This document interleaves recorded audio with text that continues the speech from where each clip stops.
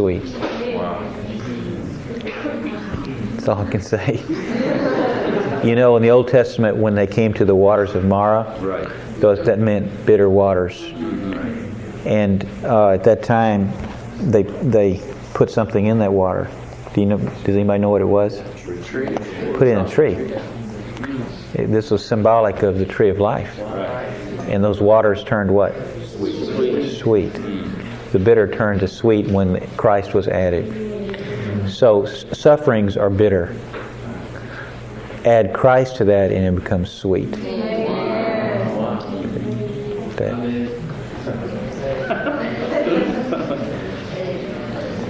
Okay. Anything else? Wow. No loose ends. That's amazing. Okay. Well, just a few additional points I'd like to mention before we go that I think are some loose ends about the vision of the world that would be helpful, because it's very important to see any vision accurately.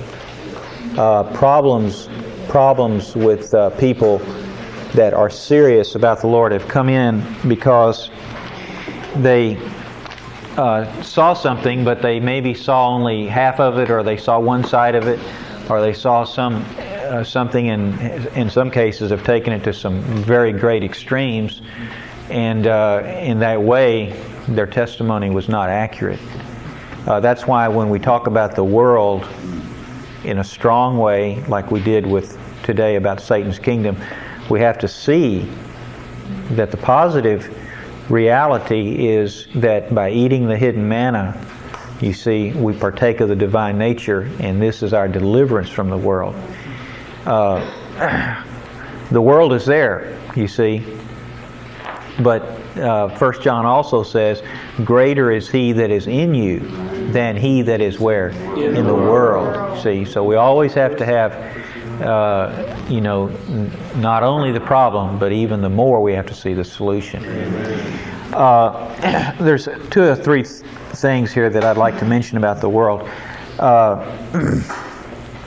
First of all, I'd like to mention the point that the world is something that dwells outside of us. It is not within us. Okay? According to the Bible, sin and death do dwell within us. They are in our members. The body of this death and the members which are of the flesh. Okay? You never can find a verse that says the world dwells in your members. Okay? Then the problem is, why is this brought up? That is because since the world dwells outside of us, this means it has no effect on us until there's a contact made with it and a connection established. Okay? Therefore, in dealing with things that you already know are of the world, obviously, and hinder your fellowship, obviously, and so forth. The way for deliverance, you see, is simple. Is if you don't have a contact with it, you will not have a negative experience with it. You see. So don't make this like sin that dwells within us. You see, you can go up on a mountaintop and you take sin with you. Right. But you go up on a mountaintop and you're not going to see certain things or hear certain things that are of the world. I'm not telling you to go up on a mountaintop, but I'm telling you the world is an environmental thing, and it gets into you when you open yourself to the environment. You see. So this is why we don't dwell in the world, play with the world, and then be confused. Why am I having trouble with the world? If you open yourself to that environment, you see, then it gets in. Then it becomes something intrinsic inside of you you see, then how are we delivered? That's when we eat the Lord, enjoy the Lord, and so forth. Then the world is shoved out of our being, you see. When it's shoved out of our being, don't stay near it. Right. Run away from it, you see, so you don't have to deal with it again. Right. Like that. Okay? Okay, then another point is I'd like to make a little distinction, and that is there is a distinction between being worldly and being properly human. To be properly human is of God. To be worldly is of Satan, you see. In other words, it is normal for us to have proper human living and have proper human experiences. We're supposed to have certain things. It's right to get married. It's right to have kids. It's right to love your wife. It's right to love your kids. Okay, these are all normal things. Okay, it is in this day and age. It's fine and proper to own a car. It's fine and proper to own a nice car. Okay, it's okay. This age demands means of transportation, or we wouldn't be here today. You see, things like that. Okay. The world is set up on a monetary system, therefore we need to work and have a livelihood. These are all human things, and we should not say that's of the world. Then we will develop the monastery concept that pervaded the Dark Ages, and their escape was to escape physically, and they didn't make it. The perverseness that was going on in many of those places was worse because they weren't enjoying Christ. This stuff just began to build up inside of them, and man was not meant to live in isolation like that. So this made them all the more desperate, and so this was not a testimony of Christ. The thing is this way. In our human situation, for example, we're supposed to dress and look nice. Okay? Christians should take care that they dress so that they would express Christ in the way that they look. Okay? In the way they dress, in the way they deport themselves. This is all proper. However, so we can say proper clothing is not only okay, but is even necessary. Okay? However, there comes, you see, there's a line, and there comes a point where if you push it beyond that line, then it becomes beyond something proper and necessary for a testimony, and it becomes something that has that is empowered by the world and is you might say out of bounds for us. Do you follow me? Basically, Satan has taken legitimate, original, legitimate human needs, and he pushed them beyond the line until they became in excess and extravagant and so forth. Sure, we need transportation, but we don't need a Mercedes, do we?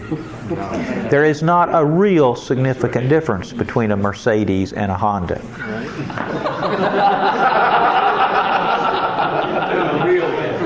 Not a real one. The significance is only what? In only worldly opinion. You see? We should all dress nice, but there's a difference between a nominally priced suit and a designer suit that costs $550. Okay, a Christian doesn't need. It's the same suit, by the way. It is. It's the same suit. It's just a prestige. Oh yeah. But you see, so one you become obsessed with it, you see, and so this becomes the world, and people really can get obsessed with clothing, you see. Well, some people can neglect clothing. And so their testimony suffers because to them, oh, that's worldly, I don't need to take care of that and so forth, so they don't bother to brush their teeth, or if they're brothers, they don't bother to shave, or so-and-so, or they don't bother to polish their shoes or whatever. You see, that's not a testimony of Jesus. But you know, some people, they wouldn't go to sleep at night unless their shoes got polished that day. I mean, they polish their shoes every day. I mean, you have to, it's like a mirror. You can see your face in their shoe. You see? Don't you think it's a little too much? They don't have, you see, there's not enough time to read the Bible, but there's time to be sure that shoe gets polished again. See, it's too much. The world caught them. You see, it's a legitimate human thing, but it was pushed to an extreme. You see, the world is like this. It takes legitimate things because we're created in a certain way, and it's pushed us far beyond what is proper, decent, legitimate, and even God ordained until it becomes excessive, extravagant, beyond. You see, and this is where the problem comes in. Okay, do y'all understand what I'm trying to talk about? Okay. Then another thing I would like to say is when we deal with the world, never key on other people. Right. Don't say, so-and-so does this, so I can do it, or so-and-so doesn't do this, so I better not do it. Don't key on other people. Right. Key on the truth, the Word, the light, Amen. And the speaking of the Spirit. Amen. I want to give this brief little thing that I didn't mention this afternoon, but I talked about when I was in school and so forth, and my roommate and I were big buddies, and how this affected the whole wing. Well, at that time, we were just, brothers, and we didn't know any of the truths concerning the church, as I know them now. When I saw the vision of the church, of course, I wanted to share this with my best friend and closest, spiritual companion, and I did that. And he didn't receive that. And from that very day, our closeness began to disintegrate. It took about 6 months to a year because we've been very close. Okay. And he went the way of the denomination, and I went the way of the church. And in all honesty, at the time that we were having this experience, he was definitely more advanced than I was spiritually. He was a year older, but in his experience and knowledge and so forth, he was. And I considered him someone I needed to always stay close to. Okay. Nevertheless, can you imagine me being the junior, having seen the truth, and yet he I don't know if it's wrong to say or if it's right to say he wouldn't see it, but I think it's fair to say he wasn't open to it. That hurt. That really hurt a lot. That really hurt a lot. You see, and that cost me that friendship. It never came back. It never came back. We're not enemies by any means. But we lost that over the matter of being absolute for the church. Right. And that was a real that was a real dealing. You see, but that was a lesson. That was a lesson, and I don't know how I got through that. I still am amazed at how I made it through that. That was really the Lord's mercy. But looking back now, I can really see, this was a salvation to me. This brother testified about all these kind of hagglings that were going on. I'm not sure if you're referring to the big turmoil that's going on in the Baptist church now, Southern Baptist churches, between the moderates and the conservatives. Is that what you're referring to? Basically, okay. Well, there is a great turmoil going on between the conservatives and the moderates right now that's threatening to split that denomination into two branches, just like decades ago the Church of Christ was split from what's called the Christian Church over a doctrine. And right now it's the moderates versus the conservatives.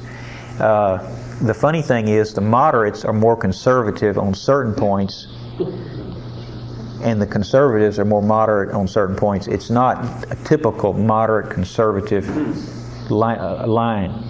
The university, Baylor, which is in Waco, that it was part and was one of the institutions that was overseen by the convention all the time of its existence, basically, was going to be torn in one direction or the other. You see, and so at the last minute they kind of pulled a coup d'etat, and a board of regents was established, and they wrested control of the university so that it would not be at the mercy of the conservatives, because they believed the conservative approach would totally damage the image of the university, which probably is right as far as a university is concerned. Right. So they have swung several seminaries and so forth. My point is this: you know who the leaders of these two warring factions are on both sides. They're my old friends from college. The leader of the moderates is my good friend Daniel Vestal, Dr. Daniel Vestal, and the leader of the conservatives are two: Judge Paul Pressler and his colleague Paige Patterson Jr. You see, Daniel and I were quite close. We spent hours, especially after I came to the church, we spent hours and hours of talking. Judge Pressler, of course, he's an older man. He's probably 10 or 15 years older than I am. When I was in high school, he used to invite some high schoolers over to his real plush house and so forth, where they had Bible studies and so forth, and we'd go to his country club and so forth. And so when I was a senior in high school, I got to meet he was an attorney, and later got elected to be judge in Houston. And that faction is known as Presslerites. You see, this warring is going on by these guys that I knew very well, very well. You might say at one time we were all just there in a little group, except the judge, who was older, but I knew him personally because I'd been in his home. You see, if you take any kind of influence, if you go by any other person, even the person right next to you, sitting right next to you right now, if they decide in their life that they're going to do what, that's it. Okay, but we have to be absolutely responsible to the Lord Himself. You see, we were called personally, we were saved personally, and we will stand before the judgment seat of Christ individually. Right. Okay, amen. So we cannot. If I'd have taken the way of my roommate, you see, where would I be? Right. I think I would be in the middle of this controversy. Oh, yeah. Think of this. This consumes all their time. This is just like a political race between the Democrats and the Republicans. You just can't believe how complicated and how fierce and how much animosity, I would say, how much animosity is generated by this controversy. There are no controversies as bitter as religious controversies. That's why we like to say, why don't you just blow it all off and come into the pasture and enjoy and be at peace? Right? Saints, I'm not in any controversies. I don't care about the moderates. I don't care about the conservatives. If you ask me, are you a moderate, or are you for the moderates, or are you for the conservatives? You know what I'm going to say, right? I'm for Christ. Okay. Then I'd like to say another word about the sharp two-edged sword. This sword is so sharp, You see, it is so sharp. It's the scalpel. It's the operating instrument, according to Hebrews 12:2. It's what you do surgery with. It's so sharp. You see, but listen, it's got two sides to it. It's two-edged. One edge is sharp, and one edge is sweet. If you want it to be sharp, develop a sweet fellowship. If the sword is sweet to you, it'll be sharp toward the enemy. You see, what we need to experience the sweet fellowship, and while it's being sweet to us, at the very same time, it's doing a sharp cutting work on the negative things. We don't need to feel the blow of the sword. We need to feel the sweetness. That's the Lord speaking to us. The Rhema word from His mouth. Okay? Sweet to us and sharp to the enemy. Then, the last point I'd like to mention is I would like all the young people to realize that concerning the world, that you have been designated by the enemy to be target number one. Right. There's not a lot of satisfaction in the enemy corrupting humanity when the age has already reached 60. Okay? So the enemy always likes to aim at corrupting humanity when it's in its youth, Right. so that it will have no value for the rest of however long it lives. You see, so we have to realize the world system today is not geared for people that are 55 years old. The world system is geared for people that are your age. All the stuff going on is basically geared for that. Not totally, but mostly. Okay? You don't see the world inventing things to appeal to the elderly, to those on Social Security, to babies. You see, part of it goes to the middle age, but most of it goes to damage young people. Okay? Don't you agree with this? Okay. Is new music come about for people who are 50 years old, or is it, or do the millions and even billions of dollars go into it for the young people? You think about it. Okay. You name, and everything, all the trends, all the fashions, and so forth. It's not for people who have 5 kids and live on a fixed income, right? It's for what? It's for impressionable young people that do not have an anchor to their soul. Right. You see. So in this way, we have to be very wise, very, very wise. Okay. And I would go further to mention, and that is the main way Satan has attempted to damage humanity, or I should say youthful humanity, and that is he has tried his best to totally corrupt and damage the moral standard of young people. He has attacked and damaged that to the extent that what used to be a practice done in the dark has now become a teaching spoken out in the light. Do you understand me? What used to be only done in such small amounts and in total darkness, because the nature of it was night, Right. is now unashamedly talked about, joked about, and in some cases even boasted about and written about publicly as a kind of a declaration of their liberty and freedom. You see, this shows the escalation of the enemy's snowball that's moving faster and faster and getting larger and larger. You see? I think the last time we were together, I said, you just take this is probably the number one violation with young people today, and that is that in Hebrews it says hold marriage in honor. Satan has tried to corrupt this one thing, probably more than anything else, that marriage would no longer be held in honor. You see?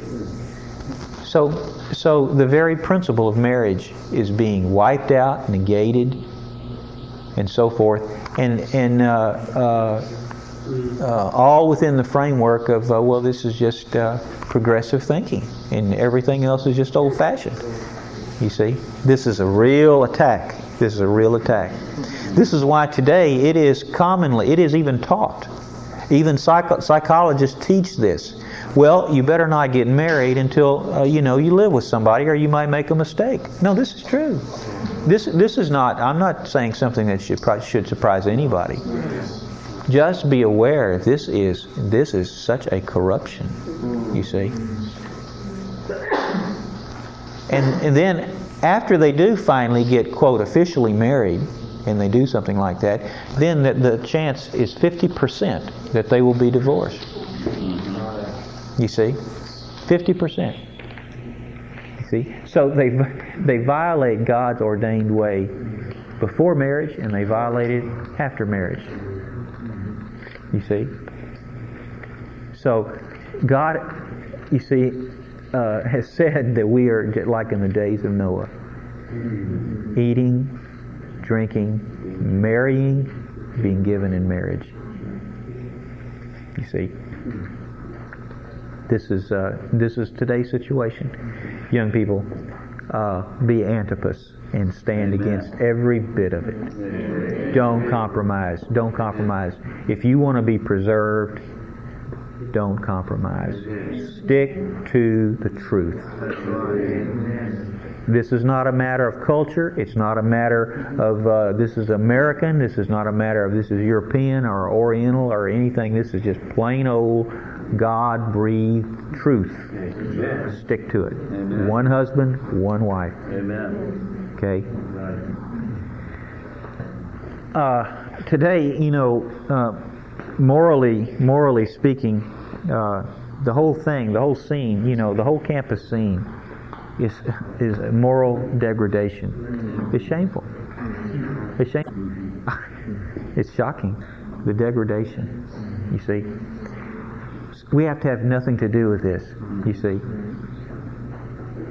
On many things, we just allow people to live before the Lord according to the lights of their own conscience. But when it comes to basic morality, then we become absolute. Just like Antipas, we are against anything that will damage humanity, you see, in this kind of a way. No, we don't take this way. This will damage our conscience. It will damage our being, you see, and we basically won't have anything to do with it. I was sitting in my chair a while ago thinking about it, and I thought of this verse in 1 Corinthians 7, verse 1, I believe. Somebody might read that out loud. No, 7, verse 7. Chapter 7, verse 1. Now concerning the things of which you wrote, it is good for a man not to touch a woman. Yeah, you see, this verse came to me. I was sitting there, and the Corinthians had written to Paul about some things, some problems they were having, and they were having some problems about morality in the church in Corinth. Some of y'all are aware of that from the epistle to Corinth. And Paul's first word to answer concerning this problem, which he gives a whole chapter to, the first word he says, it's good for a man not to touch a woman. You see? Now, do you see where God is? And do you see where the world has gone to?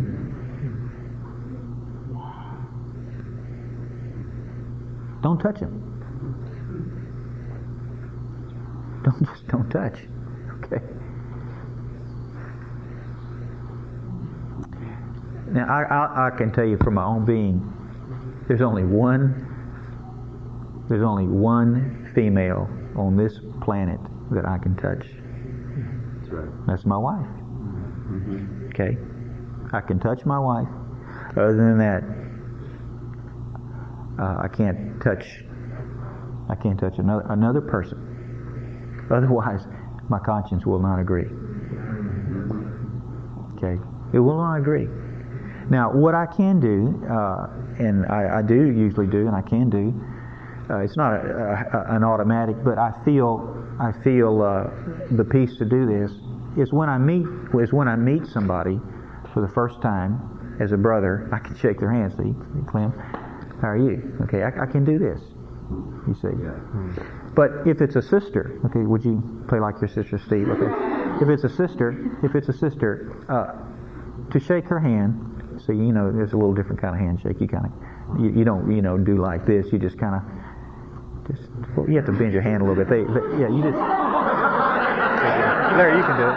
You can do it. Yeah, you just kind of like okay. To do that, I have to say, to me is proper. That's a handshake. You get one handshake for the rest of your life. That's it. I just met you. How do you do? I'm glad to meet you. See, I'm Don, and your sister so-and-so.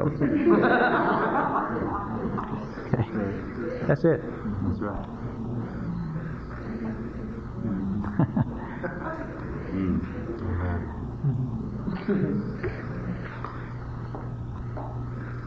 Because 1 Corinthians 7:1 says it's good not for a man to touch a woman. And I think you can infer that the opposite is true, vice versa. Okay. At the college conference last time, a young brother was there that I knew him since he was a kid, and he was there. He's a young man now. I don't think it's hit him that he's a young man. And so he was at the college conference, and let me borrow you again, Larry.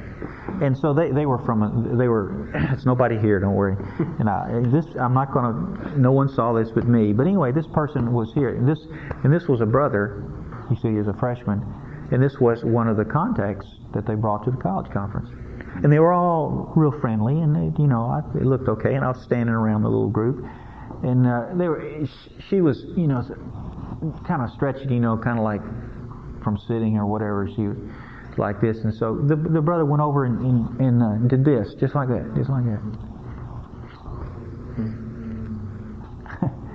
Thanks.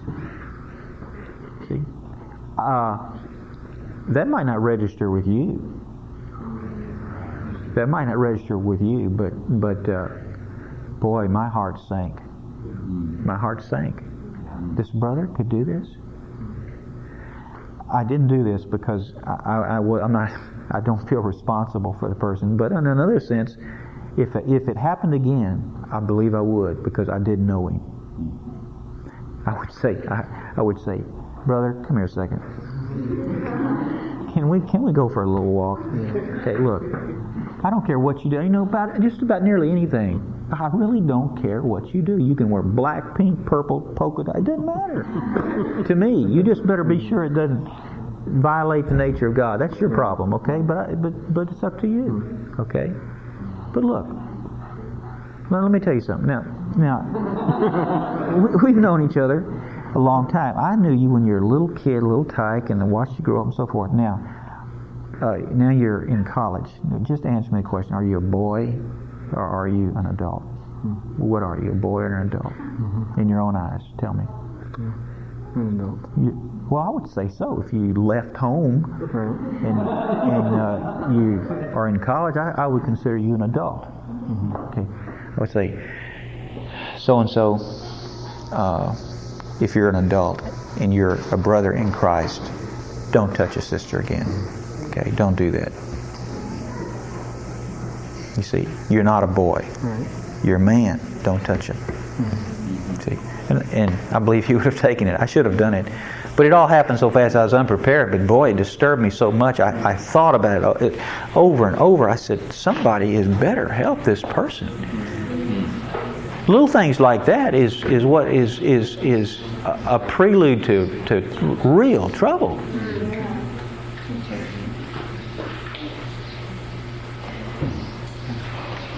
Okay?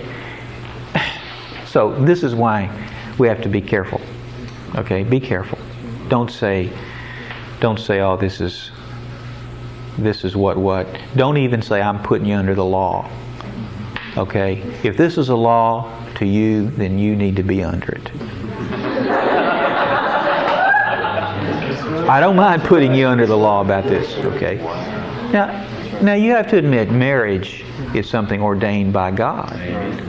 There is God has approved it, He has ordained it, and He's given man the desire to have it.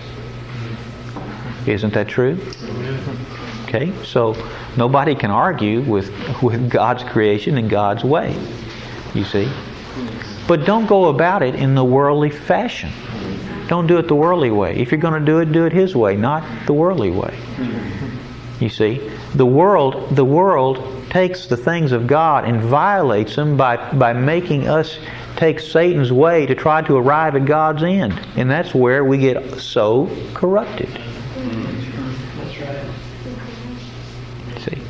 So don't take the worldly way. You see? Take God's way. Be patient. Allow God to work out the situation of marriage in your own life. Meanwhile, let Him handle that. Let Him be sovereign and so forth. If you want to take the worldly way, you know what the worldly way is to get married? Go ahead and shop around. You might as well go to Las Vegas and roll the dice.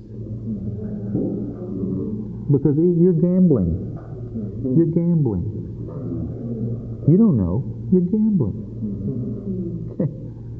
You know the time not to decide what you need and what you don't need is when you're inside the department store. You ever notice how your needs suddenly are multiplied inside the department store? The wrong place to be clear about what you need and don't need. Be clear before you go, get it, come out. Then you're okay. You go further than that, and you get confused in there as to what your needs are. Why? Because these things have an authority, a power to them. They start pulling on you, you see. Oh, I need that, don't I? You see, that's what happens. Don't shop around for a wife. Don't shop around for a husband. Don't worry. Don't believe me. God created you. God ordained it. God is for it. And God will do it. You don't have to usurp His role. Okay? Don't take the way of shopping around. Okay? And by the way, I don't talk this way much, but every so often you need to realize a few things, because this is a time in life where these questions become important. Okay?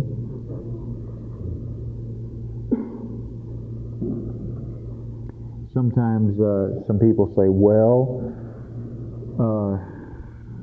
is it okay to date? Is it okay to do this and so forth? Well, strictly speaking, the Bible doesn't talk about dating.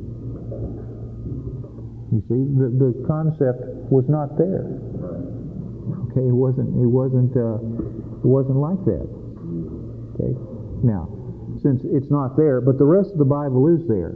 So there's a general, overall view, and you see, a principle can be derived from the whole testimony of the Bible, and you can say this. You can say this about it, and that is that when you look at it in a kind of a simple way, and you analyze it according to all the facts, you really can't see in the Bible anywhere where there was a scheme that you have this big dating experience for years, and out of that pops a husband or a wife. You can't find that. You see, it's not there. But I'll tell you what is there as far as human experience is concerned. If you ever get into that forest, you lose your ability to discern. Whenever somebody gets emotionally involved with another person, then you will never have, you have forfeited your ability to know and be led by the Spirit, because you have become too subjective. Okay? That's why don't go into the store and expect to get clear as to what you should buy. That's the place of confusion. Do you follow me? Now, if you want the pure leading and the pure light, be before the Lord, be a normal brother and sister in the church life, live Christ out, be in the fellowship, you see, and the Lord will make things clear in His way and in His context and also in His time. If you do it another way, you're rolling the dice.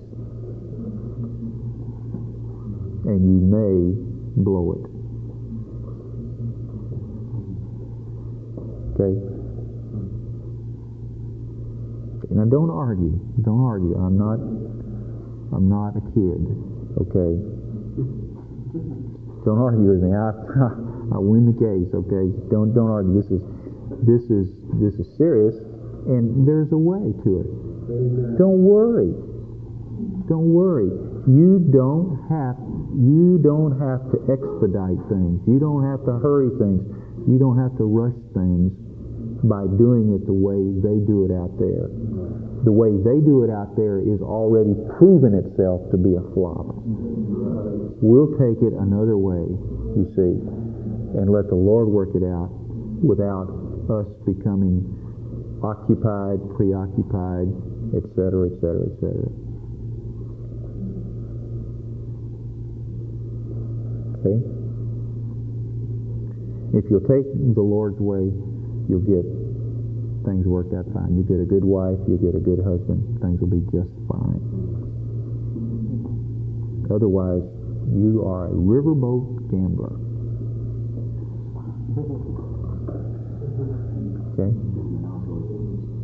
Okay, now, I'll just end that. Does anybody would like to ask a question along this line?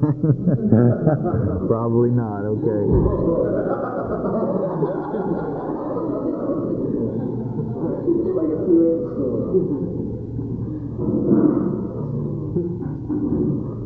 Okay. Let me say one other salty word and then I'll let you go.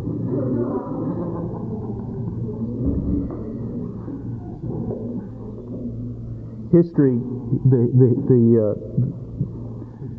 history of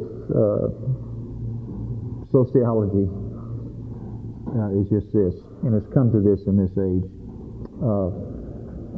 To get into the realm of seeing anybody on a relationship and things are worked out that way, that's usually easy to work out. If you take care of God's ordained way, and if you don't fall for the trap, okay.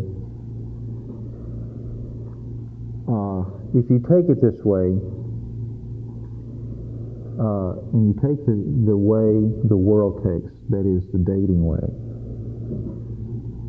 then you fall into a sociological category that the end of that way, in the big majority of cases, is fornication. Dating results in fornication. Not in 50%, not in 60%. We're talking about somewhere up into 80 and 90%. Okay.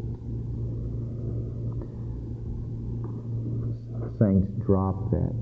Don't let this world's way affect the way you operate. No. Reject it and take God's way. Then you're safe. You'll not be sorry. You'll not eat the bread of sorrows. You'll not damage yourself. You'll keep your conscience. Okay? See. Anything done in the past, that's over. That's under the blood. That's history. That's even, we might say, that's forgotten history. You see. But from this point on, you have to take the Lord's way. You see. If you didn't have the light then please take it now. Don't play this. Don't say, oh, I can handle it. Don't say I know when to put the brakes on. Don't say anything like that. Don't say that. If so, you're saying I'm more spiritual than David was. You're not.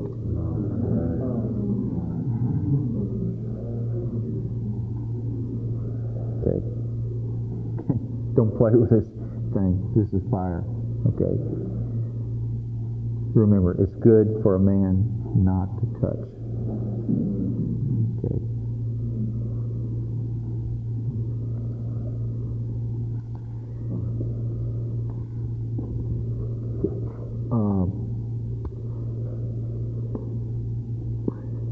To mention like this, you can see how far the world has pushed the Lord's created humanity away from His original way. Okay? You're not stupid, you're not naive, you are adults. And to say you don't know what's going on out there according to the way of this age would be to insult your intelligence. Okay? You take that way and you just might become food for the roaring lion who's going about seeking whom he can devour. Don't take that way. Be absolute. Be antipas. Be against all of that. And then you'll be preserved for the Lord's testimony. Okay? You'll be preserved. And boy, one day, you will give God thanks. You will thank God. Okay? That you were able to go through this kind of situation in the light with Him in His way, and you missed all the things that would have damaged you if you had taken the worldly way. Okay, pretty salty word. If you have an ear, listen to it. Okay. If you have an ear, listen to it. Okay, having said that, I don't intend to say it for a long time. Okay? This is about once every 5 years. I'll say this. Okay? You just heard it for the last time until 1995.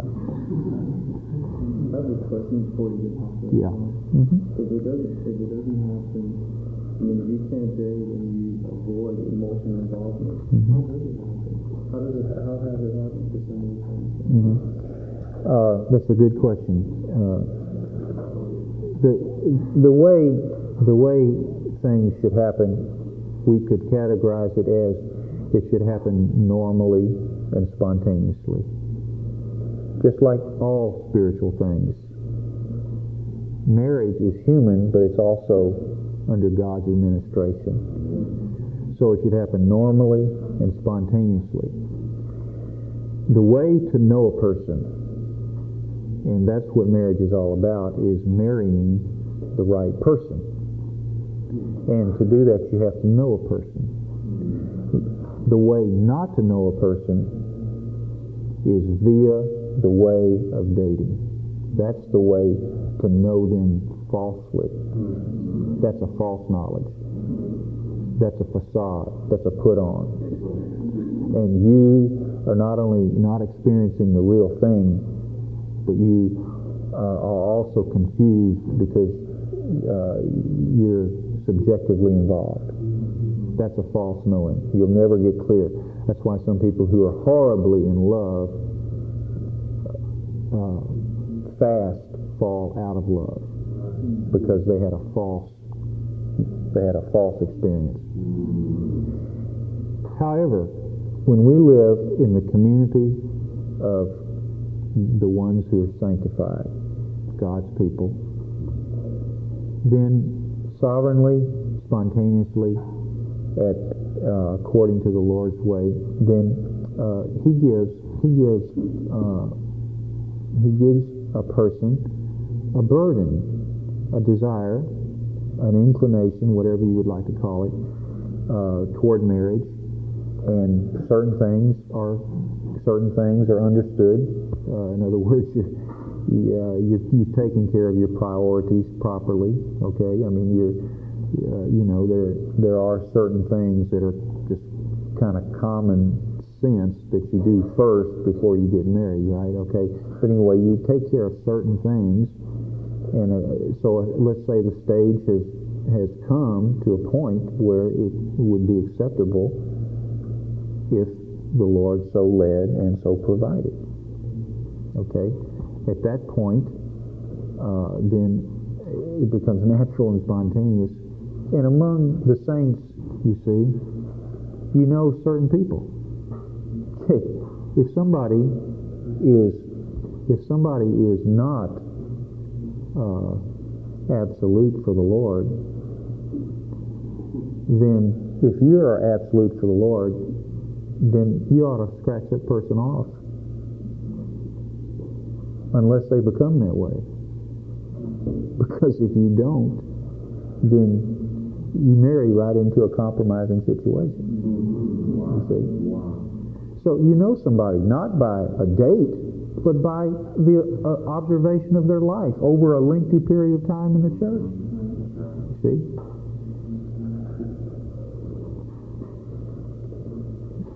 That's logical, isn't it? Then, if they're absolute for the Lord, they also need to be absolute for the church, because you are. You see, you need to be of a kindred spirit in this. Otherwise, after marriage occurs, all the masks and all the facades come off, and what you really feel is right there, very blaringly. If they're not for the church, well, they might have been just, they might be traipsing along to the meetings following you see, but after marriage, since the hook is there, you're already caught, well, then I don't really care that much, and pretty soon, you see. So this is a suffering. It's a kind of a yoking that's not so equal. Follow me? So you need to, it needs to be someone that is a counterpart. Marriage is defined as marrying your counterpart, someone to match you. See, this is the Bible's view. Someone to match you and be of a kindred spirit and of a kindred feeling about the things that to you are the important things. Does all that make sense? Then, of course, there's this little thing called love.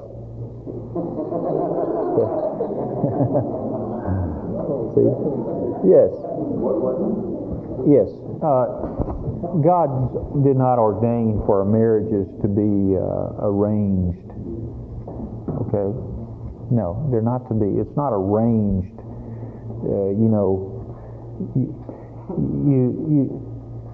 Here can be three people, and they can all have all the same characteristics. I mean, we could chart it out, mentally, but out of three people, you only have a feeling of love toward one. You see, well, you don't marry somebody you don't have a feeling of love toward. You see, right? Jacob loved Rebekah.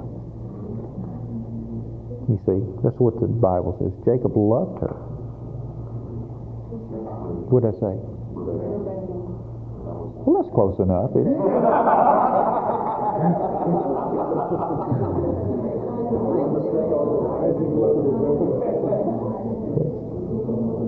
Jacob loved himself, didn't he? I knew there was love in there somewhere. Isaac. Poor Rachel. Isaac loved Rebekah. Yeah. So that there's the things that are important. They match. Needless to say, they have to be a believer. They have to be a believer that matches you as a believer. You see, it matches you and your feelings about the big, major things of truth. Okay, and so forth. Then there has to be the element of love. Otherwise, because marriage is mostly human, love is an absolute necessity. Okay. Then, just say. Then, the final in the acid test is the person you feel that way toward has to reciprocate with a mutual feeling to you, toward you in the same way. You see, it has to have the same feeling has to flow both ways, and it is funny, but it does not always happen that way. And when it only goes one direction and it does not come back the other direction, then you have the absolute assurance that this is not of the Lord. If it were of the Lord, it would be mutual. If it's not mutual, forsake it and never give it another thought. Okay? If God ordained it, believe me, He'll make it mutual. Okay. Well, events that the Lord did, things just happen, and they led up to a pinpoint to my belief, to accepting the Spirit. And if I love this person, and I love this person before I accepted the Spirit, then I can't impose my beliefs on this person, because then it's not the true love of the Lord. So, how do you can't tell somebody you accept this, or I can't love you, because then it's not truly the love of the Lord. Then they think I have to do this because or else we can't. Yeah. See, there are three lights. There are three lights at the intersection. Green is go, no problem. Red is stop, definite problem. Yellow is hard to say, wait. See, wait. If you don't wait, you open yourself to a big mistake. Marriage is a binding contract. When there is an element of confusion based on a relationship before Christ or anything like that, you don't need to be extreme either way, but you do have to take a stance that is if it's not green and if it's not red, you have to have at least yellow. Back off and give the Lord time to sort things out. If you don't, you'll never get clear. Never. You're too close. You can't see the forest for the trees. See? So there's three. There's another light there. See? One of them is it may not be green and it may not be red. Better back off until you can know definitely, is it red or is it green? Then you're faithful to God. You're also faithful to yourself. And number three, you're faithful to the other person. Because if they marry somebody who's going to be perennially in conflict with them over religious beliefs, then their life is going to be miserable. Be fair to them.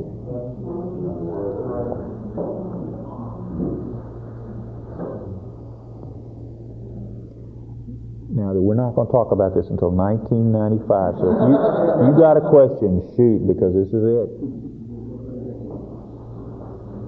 Might be a silly one, but you picking up after this? Is mom considered one? Sorry. There are two females I can touch. My mother and her lineage on up, grandmother, however many generations are there, certainly. I just want to still hard. Yes, so do I, and I do. You said that not to touch a woman, but then you also said unless the intention is marriage. I'm not clear. Yeah, that's easy. When there's an intention of marriage, first of all, it has to be established that it is a mutual intention. In other words, unless there's the assurance that there's a mutual interest, at least interest, okay, then you can't do anything. If there is a mutual interest, at least that much, then you can proceed, to do things appropriately that would consummate in marriage, unless that contact reveals that this is not a good arrangement for marriage, which also happens.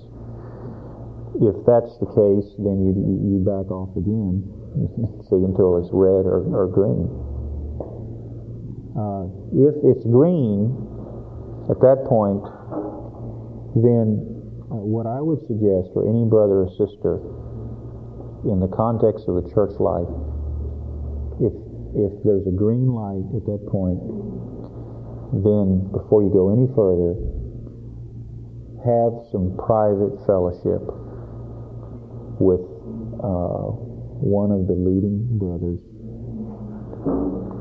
Okay, if you're a brother, or one of the experienced sisters if you're a sister, so that you could know how to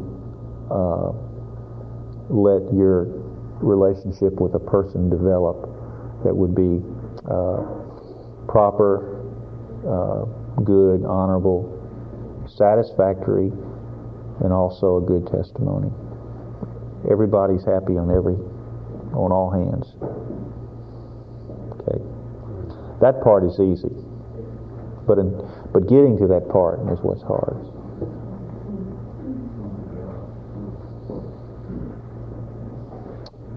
Okay.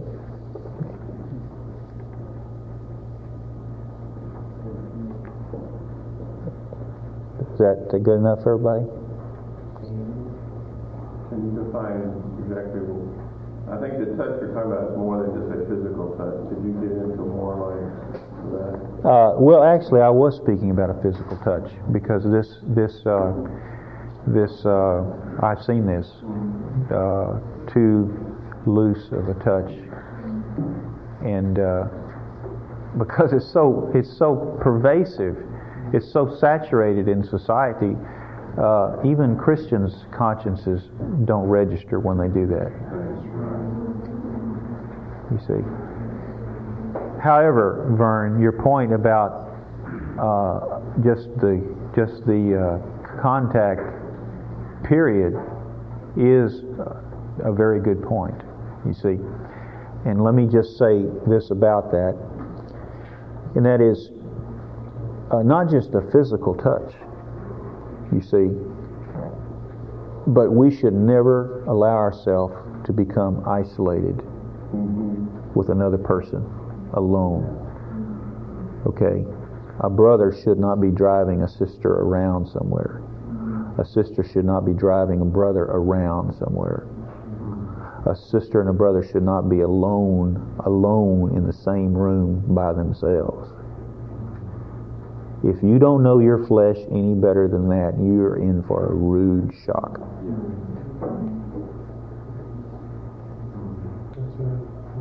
Okay. So, yeah, it's inconvenient, and yeah, it looks stupid, but you don't do it. You don't violate it. There are exceptions to everything. If somebody just had a heart attack, you don't analyze that. You just give them a call and go to the hospital.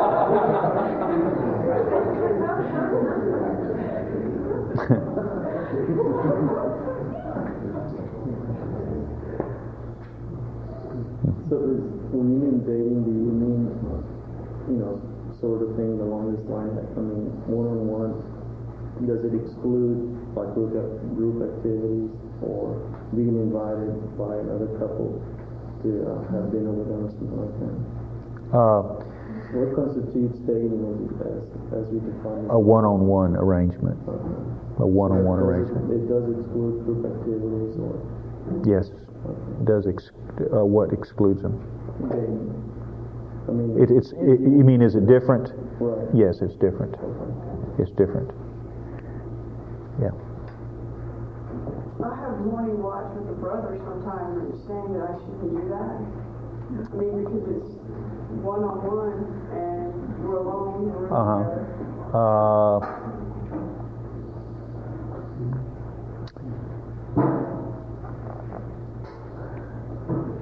I would say this way: when we are bearing fruit for the Lord, are seeking to grow in the Lord. Okay. Sometimes people may be even led to the Lord by our sharing of the gospel. Okay, that's a fact. I think probably all of us. I've led females to the Lord, and vice versa. And I think some of you sisters have led brothers to the Lord, and all kind of things like that. This usually is done just because there's some sovereign arrangement, or somebody in your office, or somebody in your class, or something like that. We don't knock that, but as soon as possible, you have to dish that person off to a brother, if it's a brother, or a sister, if it's a sister, for care. Otherwise, that person will not only become your fruit, but it will become your emotional entanglement. And this has happened many times, you see. Now, that doesn't answer your question. I'm just talking about a principle, okay? Brothers should bear brothers, or brothers should bear males, and sisters should bear females in fruit bearing. I don't, of course, rule out that we might be used to begin somebody's spiritual life, but for the intimate shepherding, we should honor the separation between male and female. Otherwise, it becomes murky. To answer your question specifically, it would be better to have it with a sister. You would be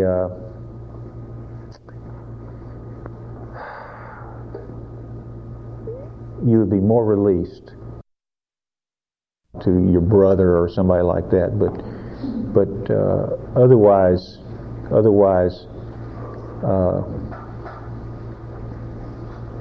if you're not getting burned by the fire, you're getting close enough that if you tripped, you'd fall and get burned. Why risk it? Why chance it? It's not worth it. Okay? You see, many things start in the spirit, but conclude in the flesh. This is what Paul warns us in Galatians. Don't let that happen. Don't let something begin in the spirit and wind up somewhere else. Okay, quickly, Marty. Oh, I guess you didn't answer my question about a biological brother and the physical touch. Yeah, well, brothers and sisters, and so forth. This is a family. You're supposed to love your family and so forth. I love my family. I hug my family. I hug my kids. I don't hug my brother. But that's his fault. That's his. I would hug him. And in a few, in a few emotional times in our life, well, of course we did, and so forth. And even his wife likes to hug everybody. So I have to hug her. What can I do? I can't help it, you see, but I wouldn't do it. I tried to shake her hand and, so forth, but she prevailed. So it's a nice, what can I do? It's my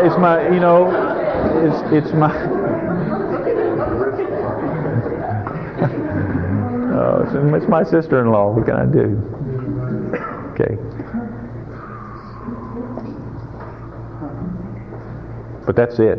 That's it. No, we're not good friends, and I don't put my arm around her and walk around the kitchen and just say, "Oh, it's a be," No, people do that. People do that. They think, "Oh, there's nothing to this."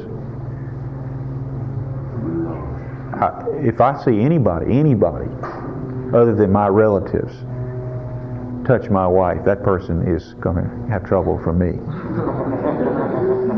Okay, I'm not going to allow that to happen. I can't imagine a husband that really cares for his wife to have no feeling about that. That's not right. No. So what do you do? I don't know. I hadn't had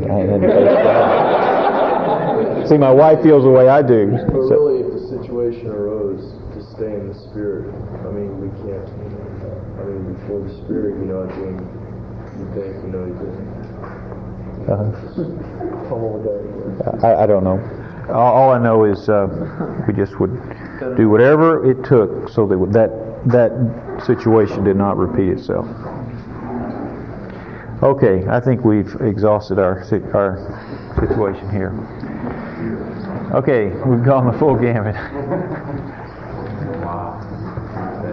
Till 1995, if you just open your mouth, you're in big trouble. Don't want to hear a word.